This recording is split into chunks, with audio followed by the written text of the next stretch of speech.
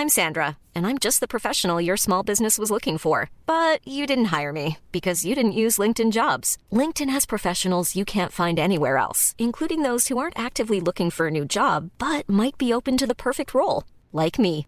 In a given month, over 70% of LinkedIn users don't visit other leading job sites. So if you're not looking on LinkedIn, you'll miss out on great candidates like Sandra. Start hiring professionals like a professional. Post your free job on linkedin.com/people today. Many of us have those stubborn pounds that seem impossible to lose, no matter how good we eat or how hard we work out. My solution is PlushCare. PlushCare is a leading telehealth provider with doctors who are there for you day and night to partner with you in your weight loss journey. They can prescribe FDA-approved weight loss medications like Wegovy and Zepbound for those who qualify. Plus, they accept most insurance plans.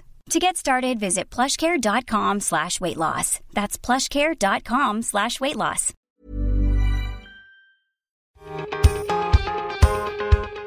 Hello and welcome to this week's Future of Media Explained with me, Press Gazette UK editor Charlotte Tobit. And this week we're hearing from Tina Brown about Sir Harry Evans's legacy and the future of investigative journalism.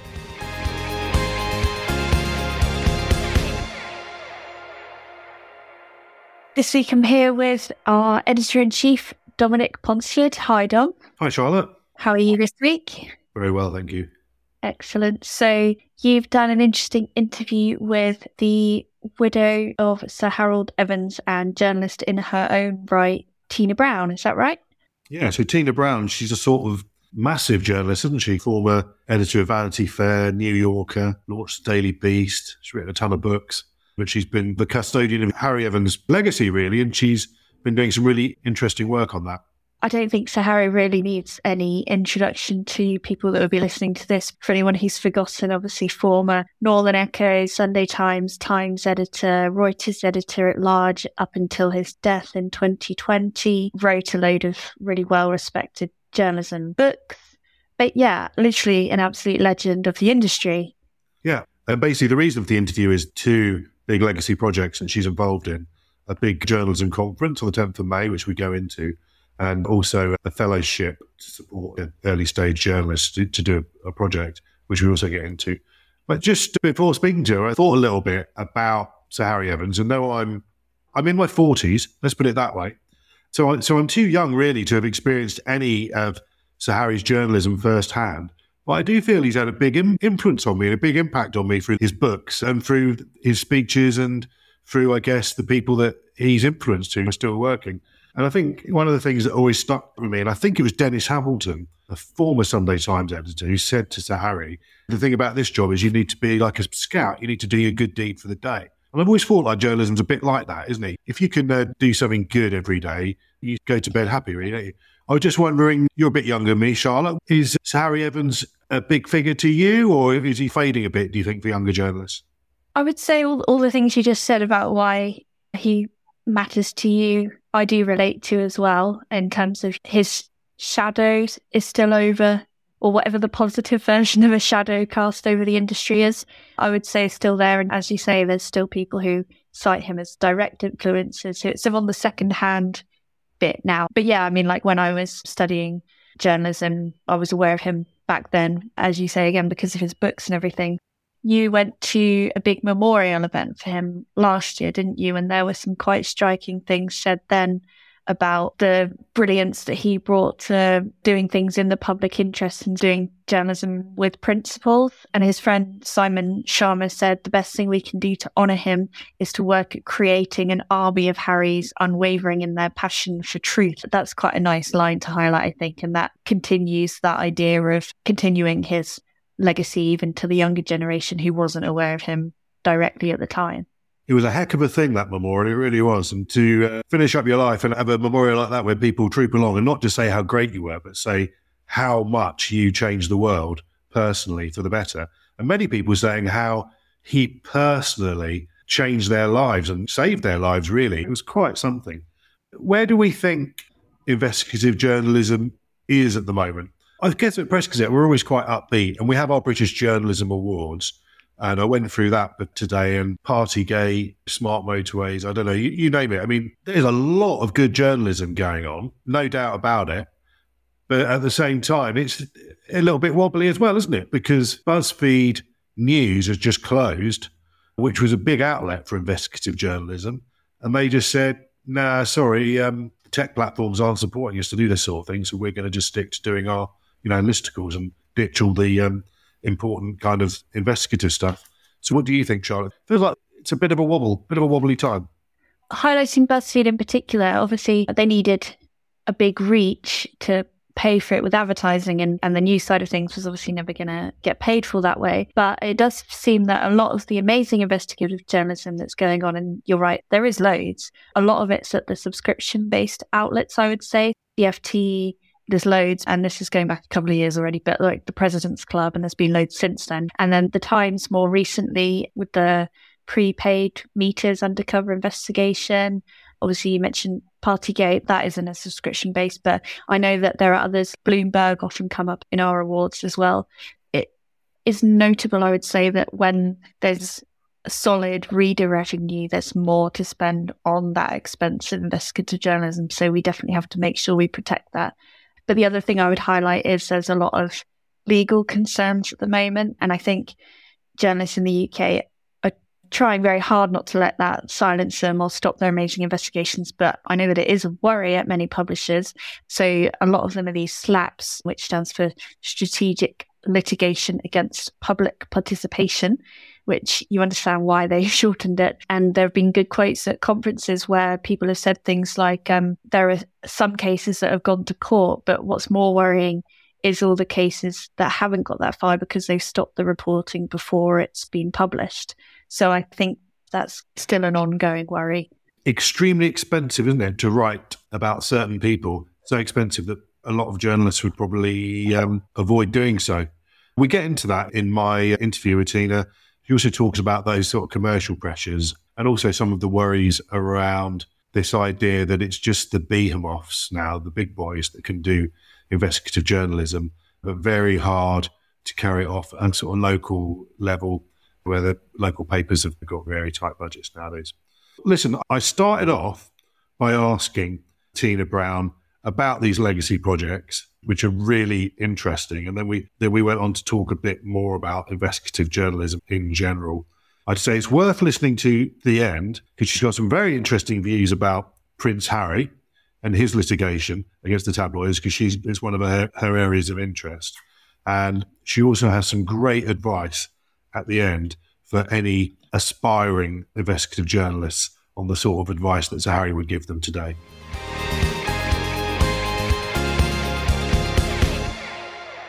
Hello, Tina Brown, and welcome to the Press Gazette Future Media Explained podcast.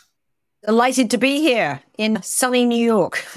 Listen, it's great to have you on. It's great to talk about someone who's weirdly been a big figure in my life, even though I was a bit too young to have ever worked with him or even have read newspapers that he edited, the late Sir Harry Evans. But I do feel he's been a big influence on me journalistically and continues to be a big influence. That's great to know. I mean, it's astounding what a long reach he had. Maybe because his just career went on for such a long time and he did so many things in his life. But I continually run into people who say that he had an influence in one shape or form. And even the people who just have read all his incredible books about how to be an editor, which he churned out as well as doing all the work that he did. So I'm glad to hear it. It's been, nearly 2.5 years now since he died. I was at the wonderful memorial service or event last year in London, which was just astonishing, and it really reinvigorated me, just to hear you speak and all the other great people who spoke at that. His legacy obviously goes on, and there's a lot to talk about on that. There's the Sir Harry Evans Fellowship at Durham, and then on the 10th of May, it's the Sir Harry Evans Investigative Journalism Summit. So could you just tell us a little bit about how these legacy projects came about and where we are with them? Yes, thank you. When he died in 2020, I got a call from David Thompson, who is the chairman of Thomson Reuters and the grandson of the great Lord Thompson, who owned the Sunday Times during Harry's day. And in the last decade of his life, David Thompson invited Harry to join Reuters as a kind of news maestro, moderator of their great news panels. So Harry had forged this lovely sort of late life relationship with Reuters and with David. And David called me and said, we need to do something for Harry's legacy. And we decided that we were going to create a fund whose mission was to, first of all, fund an annual investigative journalism fellowship with a young early career talent who would then have some time at Durham, which was Harry's alma mater, and be embedded in the Reuters investigations department to be able to mentor and grow that journalist. And we set up the fellowship, and we've already had one incredible fellow. His name is Waylon Cunningham from Texas, and he came in. He's actually spent the last year, he spent time at Durham talking to those professors and getting tremendous mentorship there, and has also been embedded with Reuters and has already had a great byline on that Tesla story about how Tesla was actually filming without their knowledge many of their customers in the car. So we got a great response, actually made a big bang. So he's already doing incredibly well. So there's the fellowship, about to post the new one for the next fellow in May, global fellow. They can come from all over the world. And secondly, that we would do a big convening in investigative journalism because it's under threat everywhere. And Harry's Insight team, of course, did some of the great celebrated exposés. They did, of course, the thalidomide scandal, where they really outed the negligent role of the parent company. And it went on for 10 years. Harry never relented in that campaign and eventually got a tremendous amount of compensation for those thalidomide victims who'd been ignored all that time. And of course, the Philby case, the great Philby case, where the Sunday Times Insight team revealed the great cover-up in MI6 about the fact that he'd been spying for the Soviet Union all that time as head of the Soviet department there. So those are just two of the great investigations they did. So I thought, in honor of Harry, what me and David thought, and how great it would be if we could do a summit all about investigative journalism. And it turns out that the timing is really great. It's happening on May the 10th. It's at the Royal Institute of British Architects. And we have many of the great bylines in this world coming in. We even have Bob Woodward and Carl Bernstein are coming in, who I consider the Rolling Stones of investigative journalism at this point with their incredible Watergate work that in the end brought down Richard Nixon. So we have everybody from Woodward and Bernstein to Nick Davis, of course, who broke the phone hacking case in The Guardian, which, of course, turns out to be extraordinarily topical once again. And we have Catherine Viner, the editor of The Guardian. We have Rula Khalef, the editor of the FT. We have James Harding from Tortoise, as well as the great sort of seasoned veterans of this world.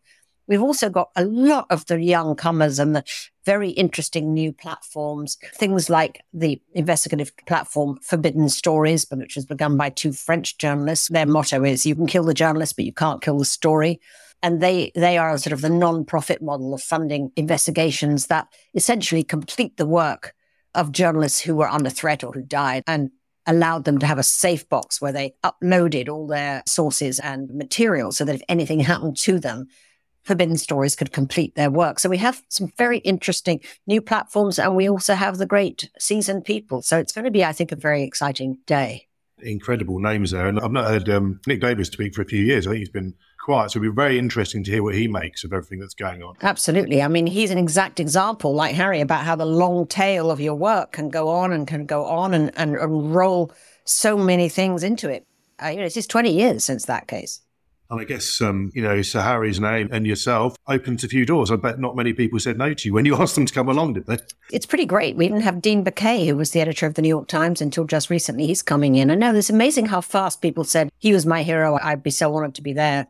We have some amazing people. He would be so thrilled. My only regret is he's not there, but we have this credible Mexican journalist, Anabel Hernandez, who's risked her life so many times to report on the cartels. And the Russians, we have the Russian journalists who just got the BAFTA as part of the Navalny documentary. So we've got these people from all over the world. It's incredible. I mean, it makes me quite breathless just looking at that list. I wish I had 3 days, but let's see whether we raise enough money with the fund next time to do it again, but we'd love to. It comes along, doesn't it, at quite an interesting time for the media. You've got Fox News having the biggest libel settlement, maybe payout ever, over what it did around the last election in the US. And then we've got BuzzFeed News, which was that kind of attempt to do very prestigious journalism online, which has failed, seemingly because the platforms weren't supporting it, or that's what BuzzFeed said. There's a lot to get into, isn't there? I'm just wondering what you think about some of the themes around investigative journalism that have emerged as you put this conference. Yeah. Well, you've just hit on it, actually, because a big theme of this conference, and indeed I've called one of the major panels, Truth Costs Money, right? And yet The other side of that is if you don't tell the truth, the costs are so much higher than money, so much higher. So this is really a theme of the summit. Two themes. How do we fund investigative journalism and allow this great work to continue in an era when no one wants to, it seems? And secondly, how do we get the attention for it when we do it? So, of course, there's many non-profit models, and we have quite a lot of that being showcased at the event. But at the same time, the Sunday Times was a cash cow under Harry. It was an enormously successful newspaper. He, I know, would have balked at the idea of being essentially supported by donations. But at the same time, we're back to the situation of either it's a big, massive individual or corporation, or it is non-profit. And of course, the corporations don't want to do it. They always come back to the bottom line. I mean, even though they love to sort of buy media sometimes, and then they make comments about, we want to support this great newspaper. Within a year ever of making those comments, you always find they end up hollowing out the newsroom, cutting it all, cutting the costs, firing, everybody. It just has happened again and again. So I'm very cynical about that model, really, because they never stand behind the journalists, really, in the end, very rarely. In that sense, actually, Thomson Reuters is quite unusual, and the New York Times. And Jeff Bezos, of course, is now supporting the Washington Post. But what we're going to be left with is these giant behemoths, and then local journalism, which is so critical, has really collapsed, essentially, and are on life support or scrabbling for non-profit dollars. So these are the great challenges of our time, but unless we confront them and try to figure it out, we're going to end up with serious, scary social problems, and we already are. And is there another issue around trust in journalism and the reputation of journalism?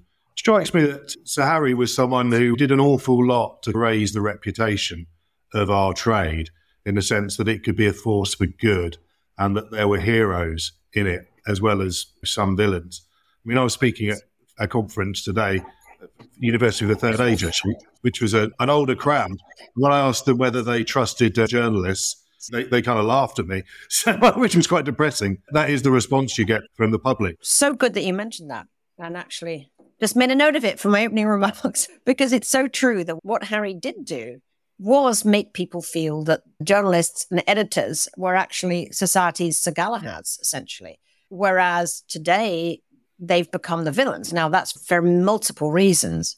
We've seen the assault on journalists, political assaults on journalists. Obviously, the Trump era was the very worst, when Trump made journalists, frankly, the villains. He called them the enemy of the people, which was absolutely scary. And of course, there has been, and I think that the phone hacking scandals and all of the stuff that has been revealed, the malfeasance, continues to make people feel that nothing can be trusted that they're reading. And then obviously the Facebook phenomenon of sort of viral lies being posted everywhere, Twitter, viral lies, etc. The combination of all of that has really destroyed the trust in journalism, so that people really don't believe what they read. Unfortunately, it's spread from the misinformation, the disinformation merchants of lies to the real journalists, who then suddenly find that their own credibilities, how do they prove that their credibility? So, yeah, it's an absolute crisis of trust. In fact, I think that the Edelman Trust Barometer has shown what a collapse of trust that is. We actually, again, we have a panel called Producing Truth in a Post-Truth World. How do you monitor this? We have people like Mariana Spring on that. She's the BBC's correspondent in misinformation, and Madhua Murdia, who is actually the FT's first AI editor, because AI is now representing another onslaught in which whole departments are going to be eliminated in favor of doing stuff with AI. A huge amount of journalism now online has really just been aggregation, as we know. People pulling stuff out of the Times or the Washington Post or the London Times or the Telegraph, whatever, and recasting it and with a spin on the top and a headline, and they just aggregate. Even that is now going to be going, and you're going to have that being done by AI. And of course, where are they pulling the information from? It could be from any place. It could be from sources that are wholly disreputable, and no one's going to know the difference. It'll be well packaged, turned out, and it'll come up in your feed. This is now becoming a massive sort of frontier of defense, which journalists and editors and documentarians and podcasters and broadcasters, all of whom we have at this summit, are going to be talking about. So I know that, as far as I could tell, right up to the end of his life, Harry was still deeply interested and deeply cared about journalism and about the industry and about the big themes that were going on. I think he even used to correspond with Press Gazette a little bit, and he would certainly point out any spelling mistakes or grammatical errors in my story, which imagine being submitted by Sir Harry Evans, really mortifying, but he was really great he took such a close interest in things. But what did he make of some of the themes that were emerging in recent years around the way the industry has changed? He was enraged by the way the media had rolled over on their backs and allowed Google and Facebook to basically steal content and then sell advertising off the back of it. He felt that was a massive mistake, that the media strapped on a suicide vest and allowed their content to be free on the grounds of, quote, exposure and traffic. He thought that was absolutely wrong.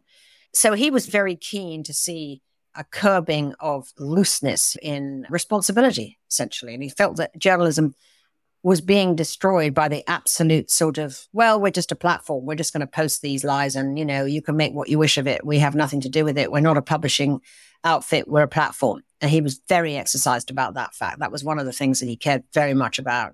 That's a topic that's, again, very topical this year, isn't it? The regulation of big tech. We've got legislation in the UK at the moment. We'll see whether anything comes of that. And I know the US legislators are looking at it as well. But the trouble is the horse has bolted, and I think the next frontier is going to be AI. So one of the questions is, are we going to roll over again now and let anything happen to our content? Yeah, it's something we've been covering in Press Gazette. I think the feeling was that with that regulation in the first wave of the internet, like you say, we walked into something really dangerous, really, in the sense that those platforms now take all the revenue off. Absolutely.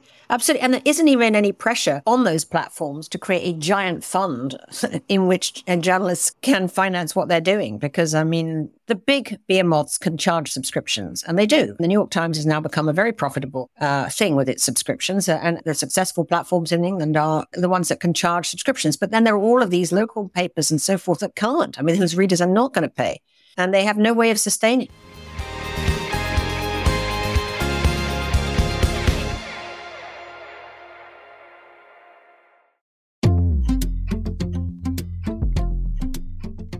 Hi, I'm Anoush, and I host the New Statesman podcast. Twice a week, we get under the skin of Westminster to help understand what's going on and what's going to happen next. We interview politicians, policymakers, and people on the front line to get you the full story behind the headlines. Plus, hear from our award-winning editorial team, including political editor Andrew Marr, to get to the bottom of what on earth is happening. Listen to the New Statesman podcast. You can subscribe now wherever you get your podcasts.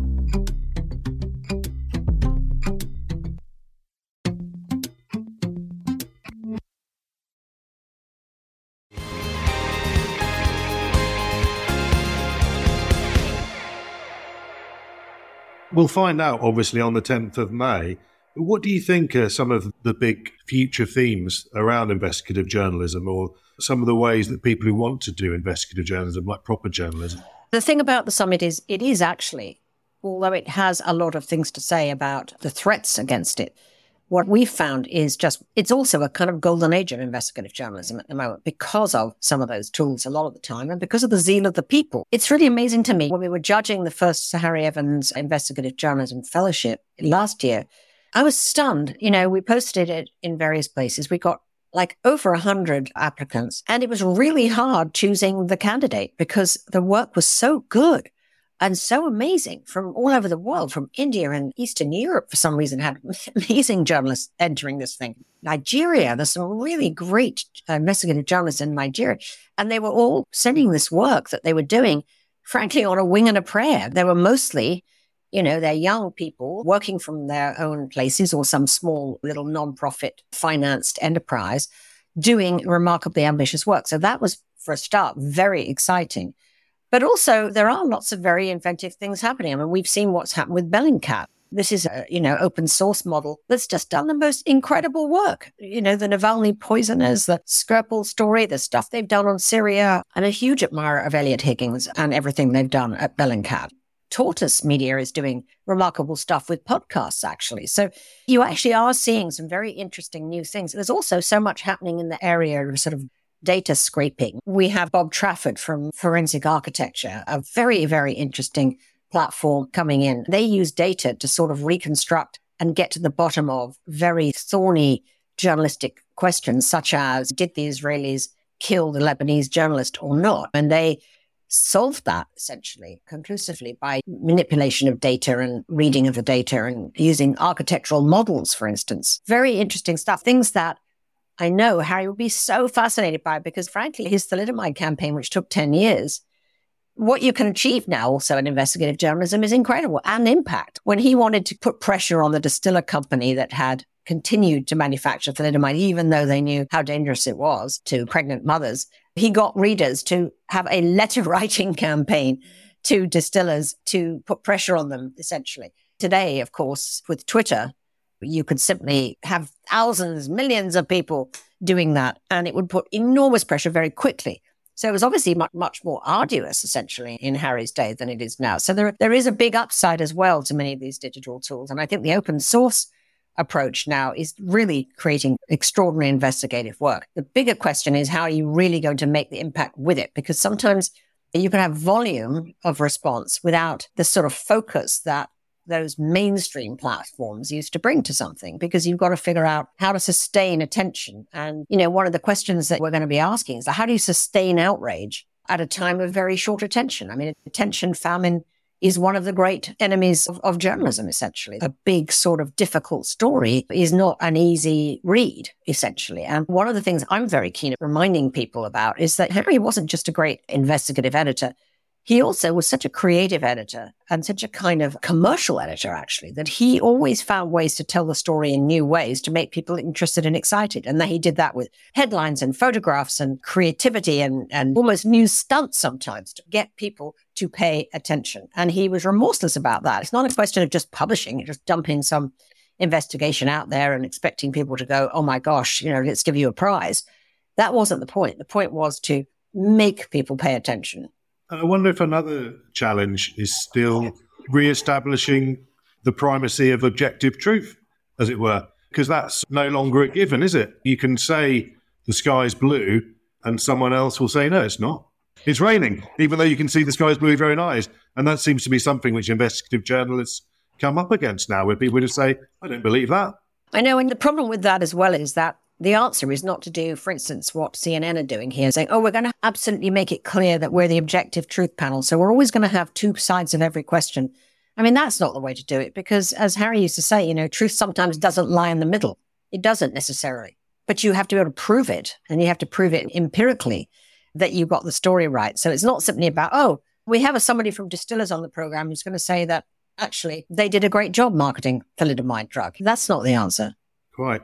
One of the things that really struck me at Sir Harry's memorial was the fact that the thalidomide survivors who were there, and I remember one of them spoke, I think they said that Howard Evans was probably the most important person in their life because... I know, so moving. They're so terrific, those people. He was a great broadcaster, wonderful voice he had too. Harry stayed in touch with the survivors all through his life. That's what's so amazing about his sort of commitment. I used to come down sometimes at our house in Manhattan, and there would be Harry having tea with a thalidomide survivor in their 50s, a young woman who's wanted to come now, and now she's in her 50s or even 60s, saying, you changed my life. And he always had time for them and wanted to hear how their lives had turned out afterwards and anything he could do to help them further. We're still young journalists. Journalism might not be well paid or a secure profession, but it might be a job where when you're sat in your rocking chair, you can look back and say, maybe I changed things a little bit and think, I kind of did something with my life. People ultimately want to be proud of what they did achieve. And you're not going to get just doing that with quick hits that get traffic. The great investigation that James Harding did at the Times with the Rotherham groomer with Andrew Dixon. I mean, that was a remarkable impact. I mean, there's been some very good work being done just recently too. I mean, obviously the whole Partygate thing, I think that was the Mirror, wasn't it? I mean, that was just such important good stuff. And I think journalists remain driven by that. I mean, that's what I love about great investigative journalists is that they're not actually driven by money. They're a whole tribe. We call them a tribe, actually, in one of the videos, because they are a tribe. And they're a tribe of driven, sometimes cussed, sometimes ornery obsessives who stay with it. And once they get the bit between the teeth, they will not desist. And they need to be backed, of course, by editors of strength. And behind them needs to stand someone financially of strength too, who's going to back it. I mean, one of the things that Harry always spoke about was that Lord Thompson at the Sunday Times, the distiller company who they totally decimated with the thalidomide case, he was one of their biggest advertisers at the Sunday Times.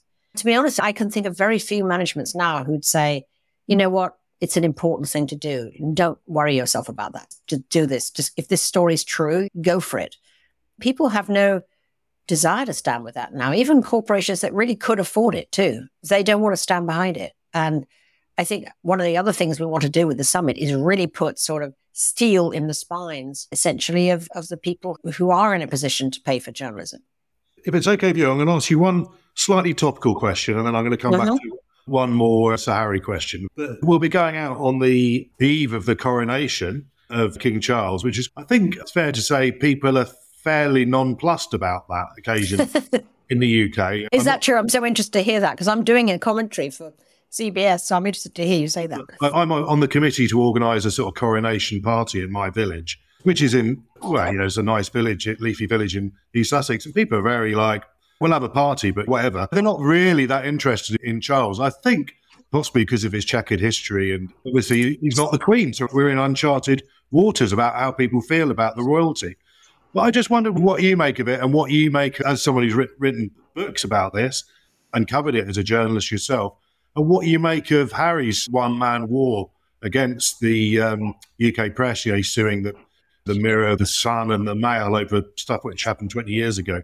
To be honest, I actually admire Harry's jihad on this. Yeah. Flashman Harry the hand grenade, he keeps going. One of the problems with hacking the rich and the famous is that they're rich and famous, right? I mean, ultimately, Harry said, you know what? I don't have to settle. I'm not going to. And one of the chapters in my book, The Palace Papers, it's called Snoopers. And I was shocked as I reported that out, actually, because I really hadn't quite understood the torment that the young sort of adolescent Harry was put through with the hacking. Because what happened is that he also, as well as being tormented by the media scrutiny, he was in a constant state of like, how do they know?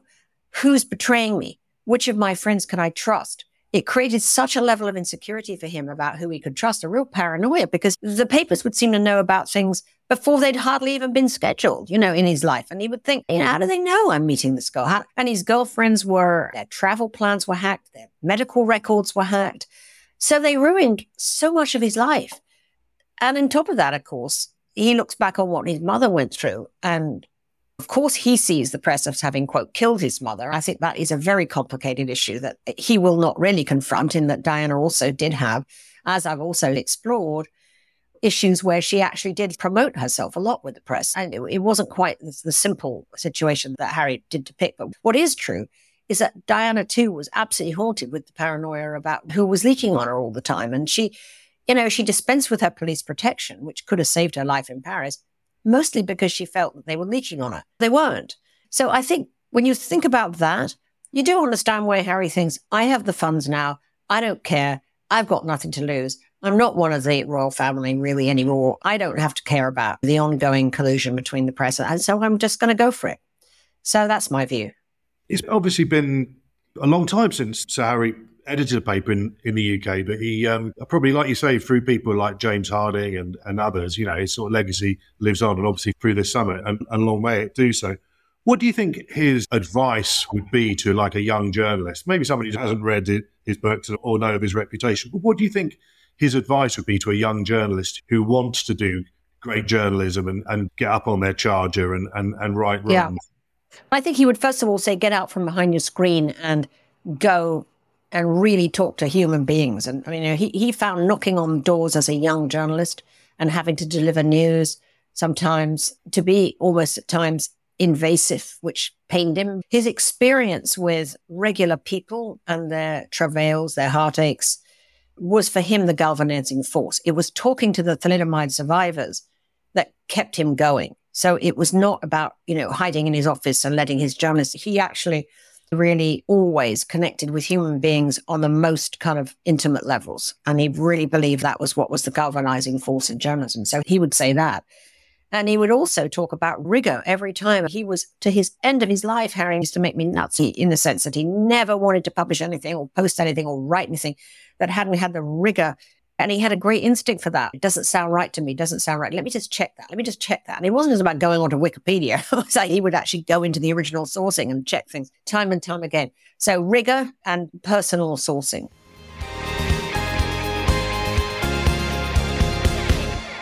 Thanks, Dom, and thanks, Tina, for that interview. Dom, after that, how optimistic, pessimistic, neutral are you feeling about the immediate future of investigative journalism in the UK?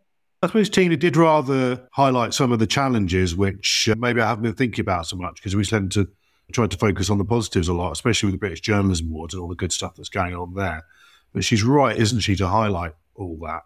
I think the thing that really stuck with me, or one of the things that stuck with me, is the extent to which technology can really supercharge investigative journalism nowadays. So thinking back to that thalidomide investigation which she talks about, and I remember reading Philip Knightley's book where he talks about having kind of a room full of index cards where he assembled all the information to assemble the case against distillers over the marketing of this thalidomide drug. And it took them months and years of hard graft to do that. There's so much we can do now with computers, with data. It takes seconds, doesn't it? It's just the only thing that's limiting you is your own sort of creativity and a bit of application.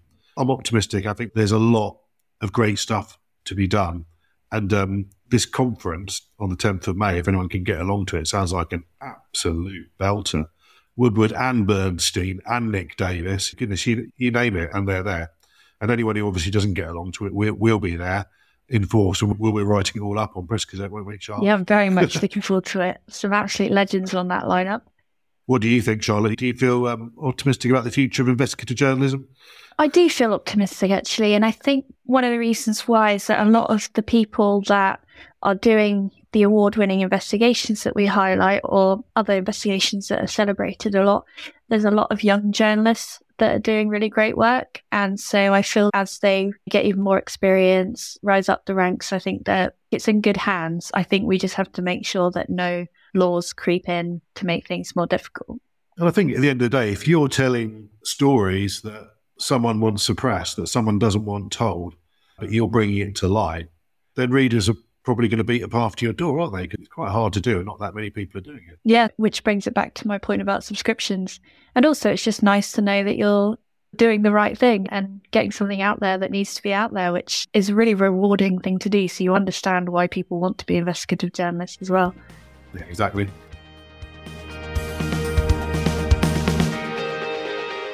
Thank you for listening to this week's Future of Media Explained with me, Press Gazette UK editor Charlotte Tobit, Press Gazette editor-in-chief Dominic Ponsford, and produced by Adrian Bradley.